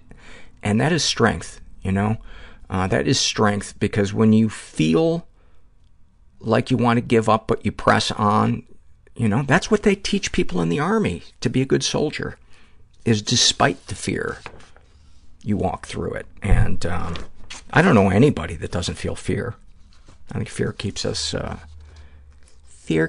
alive, but it also keeps us in prison. I don't know who this new voice is, but I don't think Mean DJ voice will get along with it. This is a shame and secrets survey filled out by a woman who calls herself the Suppressed Storm. And she's straight, in her 20s, raised in a pretty dysfunctional environment. Ever been the victim of sexual abuse? Some stuff happened, but I don't know if it counts. My older brother touched me and I him when we were younger. While I think it felt good as a child, I always felt shame and guilt. As we got older, I better understood that this didn't feel good, and I began to turn my brother down when he would initiate these sexual interactions. Even as a teenager, he would occasionally ask, even beg, if we could do, quote, stuff, and I had to be adamant about turning him down. For years, decades, I felt disgusting and ashamed. With my face buried in my hands, I finally confessed my past to my therapist. The shame was overwhelming. My therapist helped me work through what felt like a traumatizing experience. I now realize how normal these experiences are, and I'm not a disgusting human because of what happened. I was simply a child who didn't understand how to process what was happening. I have even been able to share this with my husband, who has done nothing but love me, accept me, and support me.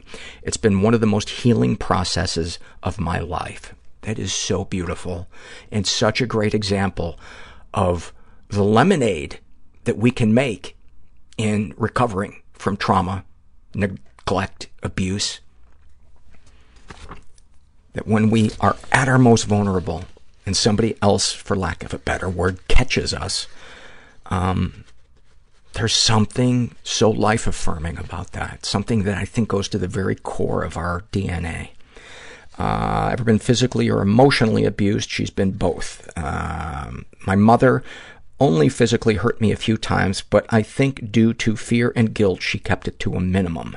My mother was the sort to shame you in public, turn her back or wince with disgust when you tried to hug her, and roll her eyes when you entered the room. Wow, I can't imagine the message that must be buried in a kid who experienced that constantly. I grew up thinking my mother didn't like me. Well, there's your message. And I'm convinced that still to this day she teeters back and forth between loving and hating me. Anger was accepted, but expressing sadness was shameful and bad. Love and joy was earned. My father, passive and afraid of my mother, always trying to win her approval, never protected his children because he was under her abuse as well. Any positive experiences with the abusers? There are positive experiences, which greatly complicates my feelings about my mother. She was a woman that would go to bat for her kids, fight and defend if the time ever called. If I ever had any trouble at school with peers or teachers, she was adamant about defending me. She attended all sporting events and cheered me on with my grades. Positive experiences came when I did something worth praising, got an A on a test, said something funny or clever, or had a great tennis game. The praise, love, and joy felt so good that I spent my childhood earning and achieving affection and love. Now, as an adult, I realize that a majority of these positive experiences are based on shallow events, on conditional purposes. Yet it did allow me to bond with my mother. I sometimes wonder who is worse off, the child who is just clearly neglected, or the child who is only praised for accomplishing and doing things that the parent can show off to the community. Because that's what strikes me about your mom, is all of the things that she praised you for were things that parents typically boast about.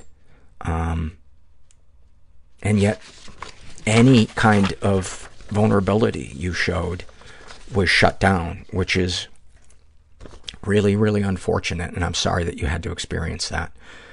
Darkest thoughts, being alone in a cabin or small house in the middle of nowhere with a small garden and a porch. I spend my day to myself, isolated, working on my garden and living a very simple life. I genuinely believe that my marriage is the best gift life could have given me. It has helped heal so many wounds. It's changed how I love and can be loved. But even with that, there's something beautiful about being alone in a peaceful place. I don't know. I may be romanticizing it. I think that sometimes it also means I wish I could just hide and manage my storm or demons on my own. I have a hard time managing the stress and pressure of life, so much of which I put on myself. And I wish I could escape it, to a lonely cabin preferably. I don't share this with anyone because I think it will hurt my husband, even though I think he would be very understanding. Thank you so much for sharing that, because I think so many of us have that fantasy, that we want to feel some type of connection to the universe without the complications of people's personalities and needs. And reading that, I was like, wow, that sounds really good. Are they renting the one a mile away from that? Because maybe I'd like to do that. And I think all people, including people that are married or living with somebody else, I think you deserve time by yourself. I don't think there's anything unhealthy or hurtful about that. You know, obviously there's a fine line in there, but I would bring it up to your husband. And he sounds like an understanding guy. And you deserve it. You deserve to at least see what that's like. You may find after 2 days you're lonely and you want to come back. I did that once camping. I was like, I'm just going to be with myself and nature and my higher power. And within 24 hours, my hot dog had rolled off the barbecue into the dirt. And I said, fuck this. And I packed up my shit and came home. But at least I got to experience that. So now I know. I'm sad and lonely. Darkest secrets. The issue with my brother is my true, deepest, darkest secret, which I have now shared with 2 people. I guess my other secret is that I felt very sexual at a young age. I started masturbating when I was around 5 years old or so, after I had unintentionally stimulated myself. Growing up, I felt like there was something wrong with me because I was taught that only boys think about sex, girls not as much. So I felt like I had the mind of a boy. It wasn't until I was a young adult that I learned that that wasn't the case and that I am, in fact, quite normal. Sexual fantasies. After listening to this podcast, I understand that my sexual fantasies are nothing out of the norm, although I wish it wasn't my fantasy. I would never want this to happen to me, but I do fantasize being raped or gangbanged, desired or wanted by several men, taken against my will. Why do women fantasize this? What does it mean? Maybe those questions aren't important, but I'm curious nonetheless. I think all of us can't help but be curious why the things that turn us on. And I think we can embrace what turns us on while also being curious about it. You know, not waiting for an answer to go, oh, okay, it's okay now to, picture such and such when I'm having sex, or do such and such act with a consenting person. What, if anything, would you like to say to someone you haven't been able to? Fuck you, Mom. Fuck you, Dad. But please still love me? ? Now that is a T-shirt. That is a T-shirt. Because their love feels conditional and people don't say fuck in my family. There's just something that really perturbs me about the people who are emotionally abusive but don't allow swearing. That is just a special kind of hypocrisy. And look, I know we're all hypocrites. I'm a hypocrite. But just let me have my moment, won't you? Let me have my moment of looking down on somebody other than myself. What, if anything, do you wish for? Peace, content, the calming of my inner storm, for my heart rate to slow down and stop feeling like it's going to burst out of my chest. Have you shared these things with others? Yeah, you may not be able to tell by the way I have been answering some of these questions, but I have worked through so much of my past. I've talked with a therapist. I've completed DBT work. I love DBT. I have a solid support group and people who love me. But due to some recent shifts and changes in life, my emotional storm is triggered and I'm having a hard time processing it all. I cry a lot, which actually feels good because I used to think crying was bad and shameful. Now I cry so I can release emotions, feel the emotions that I once would not let myself feel. Such a beautiful survey. Oh, how do you feel after writing these things down? I'm Googling self-love after I finish this, filling out this survey, going through the website, listening to the podcasts. It all makes me feel like I am part of a club full of misfit toys, but we got our own island and we can say fuck you whenever we want because it's not about you, it's about me. And we can accept each other for that. We can accept each other because we know we're all going through the process. That's one of my favorite surveys that I've read, because you're clearly doing so much work and making peace with things that you used to really, really struggle with. And that's beautiful.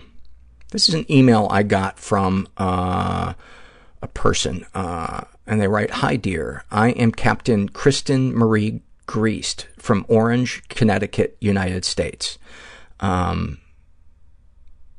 That's so weird because I'm from Chicago, Illinois, United States, North America, Earth, Milky Way. I wonder... No, I don't know if we... I am U.S. Army Special Force Team working at U.S. Wow, this person is an entire team. That is impressive. That is impressive.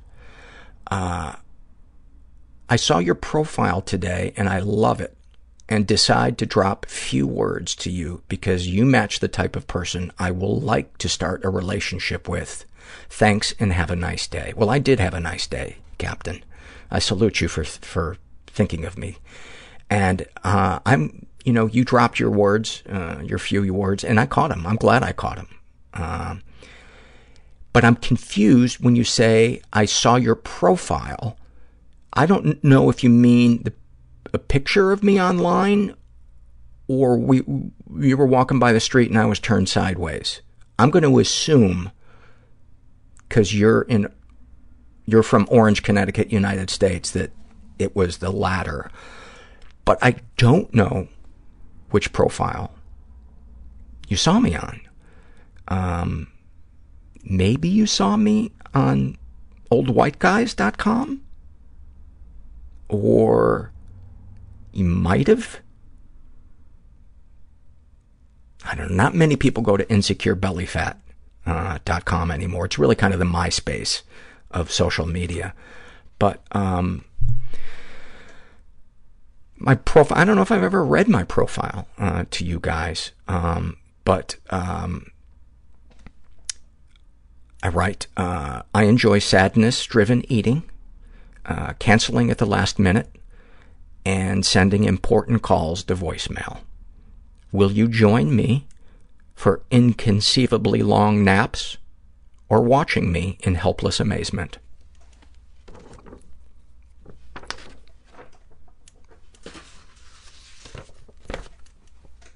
This is a shame and secret survey filled out by Oosh Magoosh, and I just want to read one portion of this.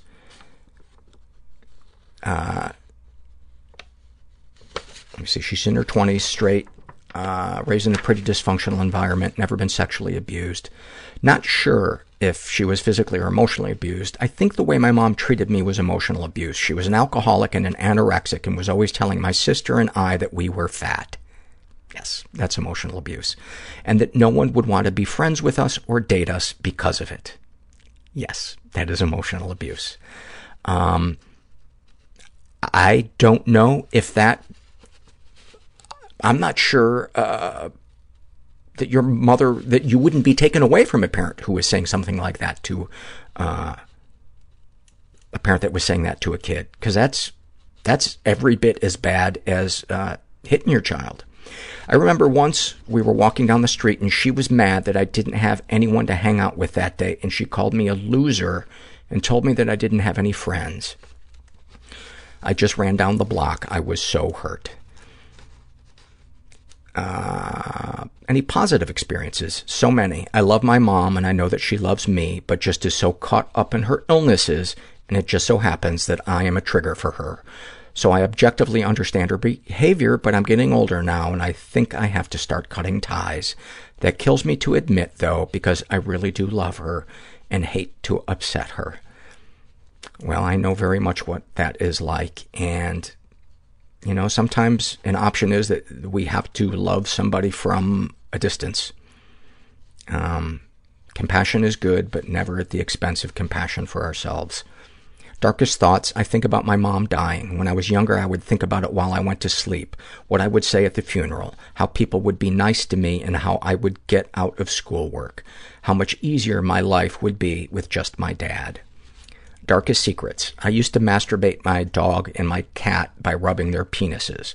It started off as curiosity, and then my cat actually seemed to like it. ? My dog didn't do anything, so I stopped pretty quickly. I never got any pleasure out of rubbing. I just found it interesting how my cat would react. I don't do it anymore, but when I scratch his belly, he pushes my hand down to his penis. It's so crazy, like he wants me to jerk him off. I don't think it's like he wants you to jerk him off. She writes, I don't, though. Too weird. Well, I gotta say, it is hard when that threshold has been crossed to go back to just being friends with your cat. We all do stuff that puzzles us. I think we're just naturally curious people. And I hope that didn't come across as me mocking you or putting you down, because I'm not. If I could have got my dog to blow me when I was a teenager, I would. I'm not even going to. Let's move on with the survey. Sexual fantasy is most powerful to you. Weight gain and gluttony. I've never been with an overweight man, and I'm not particularly attracted to them, but it's the only thing I masturbate to. Even thinking about someone eating too much at dinner or not fitting in clothes can get me off. Suppose it is something to do with my mom controlling what I eat. It used to really gross me out. That's what I like, but I think I've just accepted it. Masturbating feels good, so fuck it. High fucking five to you, man. High fucking five. I really think there is and maybe it's me giving the podcast too much credit, but I'm seeing more recovery in these surveys. I'm seeing more people accept their sexuality and cut ties with toxic people and starting to do things to love themselves. And it is really exciting to read, whether it has anything to do with this podcast or not. But I'm so glad you guys share this. And if you haven't ever taken any of our surveys, it greatly helps the show. So if you're looking for a non-financial way to help us out, please consider going and doing that.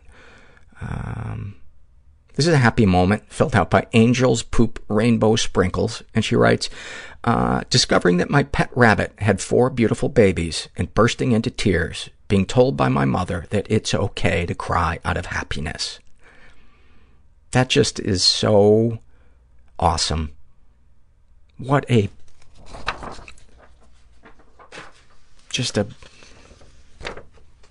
perfect moment of a parent and a child connecting, and that kid learning about emotions and safety and being human. This was an email that I got from a woman named Casey, and although it could actually be a man as well. And Casey writes, Casey had written about having stopped taking meds and seeing a therapist and a psychiatrist because they felt like they weren't making much progress. And they are cynical about the fact that they can ever overcome their feelings of emptiness, depression, suicidal ideation, struggling to get out of bed, and anxiety. And I wrote back, Casey, I'm so sorry you're struggling. I've been there. I'm not a professional, so I can only tell you what worked for me was staying with the psychiatrist because I trusted him, and trying different meds and always letting him know what was going on with me. If something was working or wasn't working, or was working but had a intolerable side effect, and then we would try something else. You know, it's really frustrating and it takes time, but in the meantime, be kind to yourself. You wouldn't insult a cancer patient who wasn't responding to chemo. Well, depression is a sickness and it's not a weakness. It saps our vitality. And I don't know what to tell you about the therapist that you feel like you're not clicking with, but I do know that being really depressed can make it challenging to connect to a therapist or friends or a support group. But whatever you do, don't give up.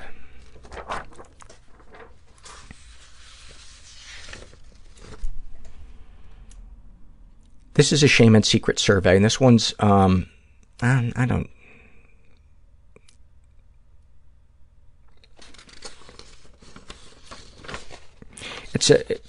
I was going to say it's really dark and, you know, a trigger warning or whatever, but anybody that's listened to the show, you know that there could be a trigger warning every 5 seconds. And this is filled out by a guy who calls himself In the Shade, and he's straight. He's in his 20s. He was raised in a pretty dysfunctional environment. He writes, I lived with hate in my heart. Ever been the victim of sexual abuse? Some stuff happened, but I don't know if it counts. I accidentally walked in on 2 separate occasions, my father fucking my 7-year-old sister. My 7-year-old sister, I was 8. Within that year, my parents found me on top of my sister naked. My sister had asked me to do it, so I lied and said I had seen it in a magazine. He has also been physically and emotionally abused. I would say that walking in and seeing your father raping your sister is absolutely sexual abuse. And anything that happened between you and your sister at age 7 and 8 with something like that going on in your house, that is on that parent who is creating that environment.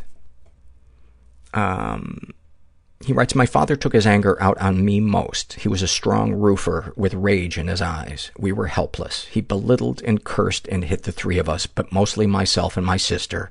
I hold a deep resentment and rage towards my father. Any positive experiences with the abusers? My wife, son, and I are currently living with and supporting my parents, but things are different. He is different, and I believe afraid of me. I have become stronger and intolerable of his bullshit. We smoke weed together. Still, I fucking hate him. Yet do I protect him and carry his burden? I'm the only one who fucking knows. My sister repressed the memories. Fuck me. Man, what a load to bear. What a load to bear.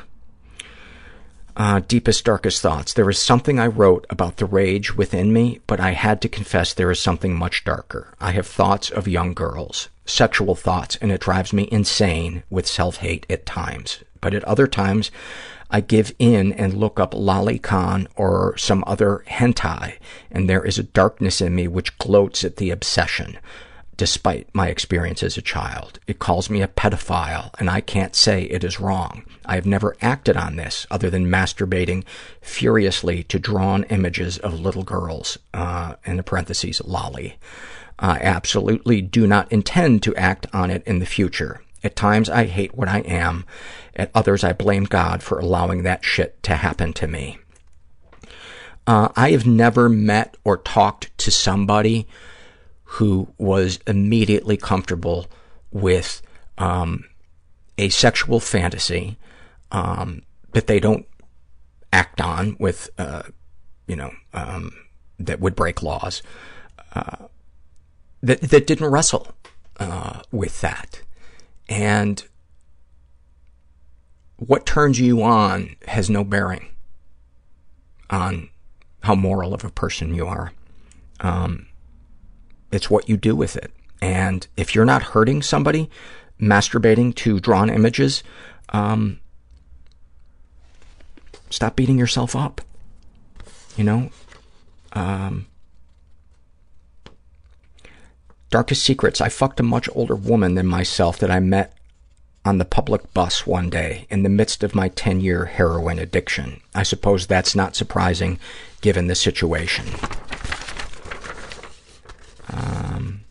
Sexual fantasies most powerful to you. Forcefully sodomizing a girl. Oh God, kill me. You don't need to be killed. You don't need to be killed. You know, I was talking with somebody the other day. It was a woman who has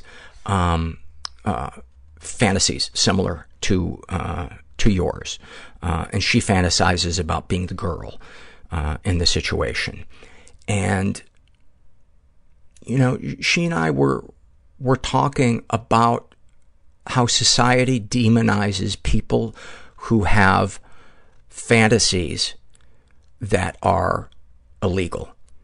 And we're talking about people who fantasize it but don't act on it, you know, don't go out and actually hurt unconsenting people. And she and I were saying that, you know, people say, oh, that person should be pushed off a building or this. And I think, no, that person should be fucking given a trophy for fighting that battle within themselves and not hurting somebody. That is a fucking hero to me. And you can take that however you want, because I don't give a fuck. I don't give a fuck. If you're not hurting somebody and there is a war within you because a dark part of you wants something, and it's not a choice in you. What we're turned on by is not a choice. And you don't give in to that in real life, that's a hero to me. That's a fucking hero. And I hate seeing people be shamed for it. Dan Savage refers to people who don't act on it as gold star pedophiles. And I think that's a good term. What, if anything, would you like to say to someone you haven't been able to? I can see why you did it, but I fucking hate that you did.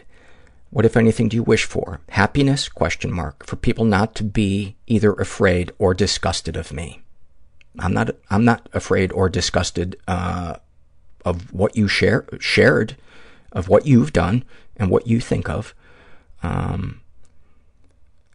Have you shared these things with others? This is another level of sick. I have shared much of what fucks with my head to counselors and in 12-step programs, but not to this extent. How do you feel after writing these things down? Terrified.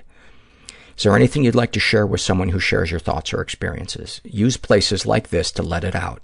Don't hold the secrets in. Get it out however you can. Perhaps it will ease the load, and never act on what you feel when it comes to these things. Dude, I want to give you a hug and a fucking high five because you are a soldier. You are a fucking soldier.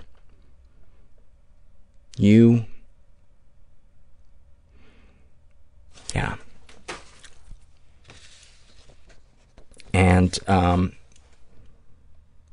you know, you say that you smoke weed with your dad. I wonder what would happen if you didn't do that and you just felt the feelings that you were feeling and honored what you wanted. Meaning, if you didn't feel like hanging out with your dad, you just didn't, because that's your right. Because I think when we're using drugs or alcohol to cope, not to relax, but to cope, because there's an addiction or trauma or something, I think it can really slow down our healing. This is an awfulsome moment filled out by Hello Darkness, my old friend. And she writes, my mom and my grandma, my mom's mom, were always very competitive with each other. I don't know why that was, but perhaps it has something to do with narcissism, of which they both had traits. My grandma had cancer and was in hospice awaiting her final days. My mom, not to be outdone, ended up in hospital at the same time with a very unexpected tragic illness. I honestly thought she was trying to get the attention back on herself. That feeling was short-lived when I realized how sick she actually was. It became clear she was going to die, and I asked some family friends to let Grandma in hospice know. They came back to tell me my grandma had taken a turn and looked like she would die that night, too. Yes, they both died hours apart on the same day. Part of me rests happily knowing that they went together, not alone. Part of me feels like they may have been trying to beat each other to the grave. At any rate, I can now make great jokes about saving money with a double funeral and only having one day to grieve instead of two. The only ironic thing that makes the story that much more ridiculous is the day they died was the day after my father died exactly 10 years earlier. That day? Well, he was very practical and would not want me to forget his day of passing, so naturally, it was Father's Day. This was 4 years ago, and I still affectionately refer to June as Death Month. Oh, thank you for that. And then finally, this is a happy moment filled out by Wonder Woman. And she writes, not too long ago, I was in the bathroom getting ready to take a shower when a single thought shot through my brain. I am so much more than I think I am. I can do so much more than I think I can do. These ideas struck me so deeply that I wrote them down and ruminated on them during my shower, even crying a few happy tears. I know logically that this is only a single moment and I'm going to have plenty more negative thoughts pop up, but I can only hope that those 2 sentences are a beacon of positivity that I can keep going back to. To anyone who is having trouble fighting the negative thoughts, you are so much more than you think you are, and you can do so much more than you think you can. You know what I love about that? There's so many things I love about that. What I love about it is, to me, that's what recovering looks like. Is just these little moments, just stringing together little moments and tucking them away. And before you know it, a week has passed, and then a month, and then years. And yeah, sometimes there's backsliding, et cetera, but, yeah, thank you for that. Thank you, all of you, for supporting the show and filling out the surveys and all the things that you do. It just means so, so much to me. And I think it has a lot to do with feeling some of the resilience I've been feeling and going through the personal stuff I've been going through these last couple of months. And it's nice to feel resilient. It's nice to feel peace in the middle of the storm. And I think it's really there. I think that's doable for all of us. And maybe I'm being unrealistic, but I think if we're willing to ask for help and talk to professionals and do the things that they suggest that we might not want to do, just to try them and give it time, I think we can have lives that are so much more fulfilling than we think they can be.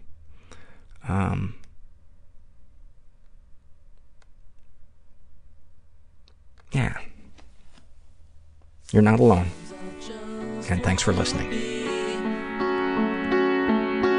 Far away, just my emotions and me. Far away, when I get lonely, I know there's a place to go. Far away, when I don't know what I feel, I get scared.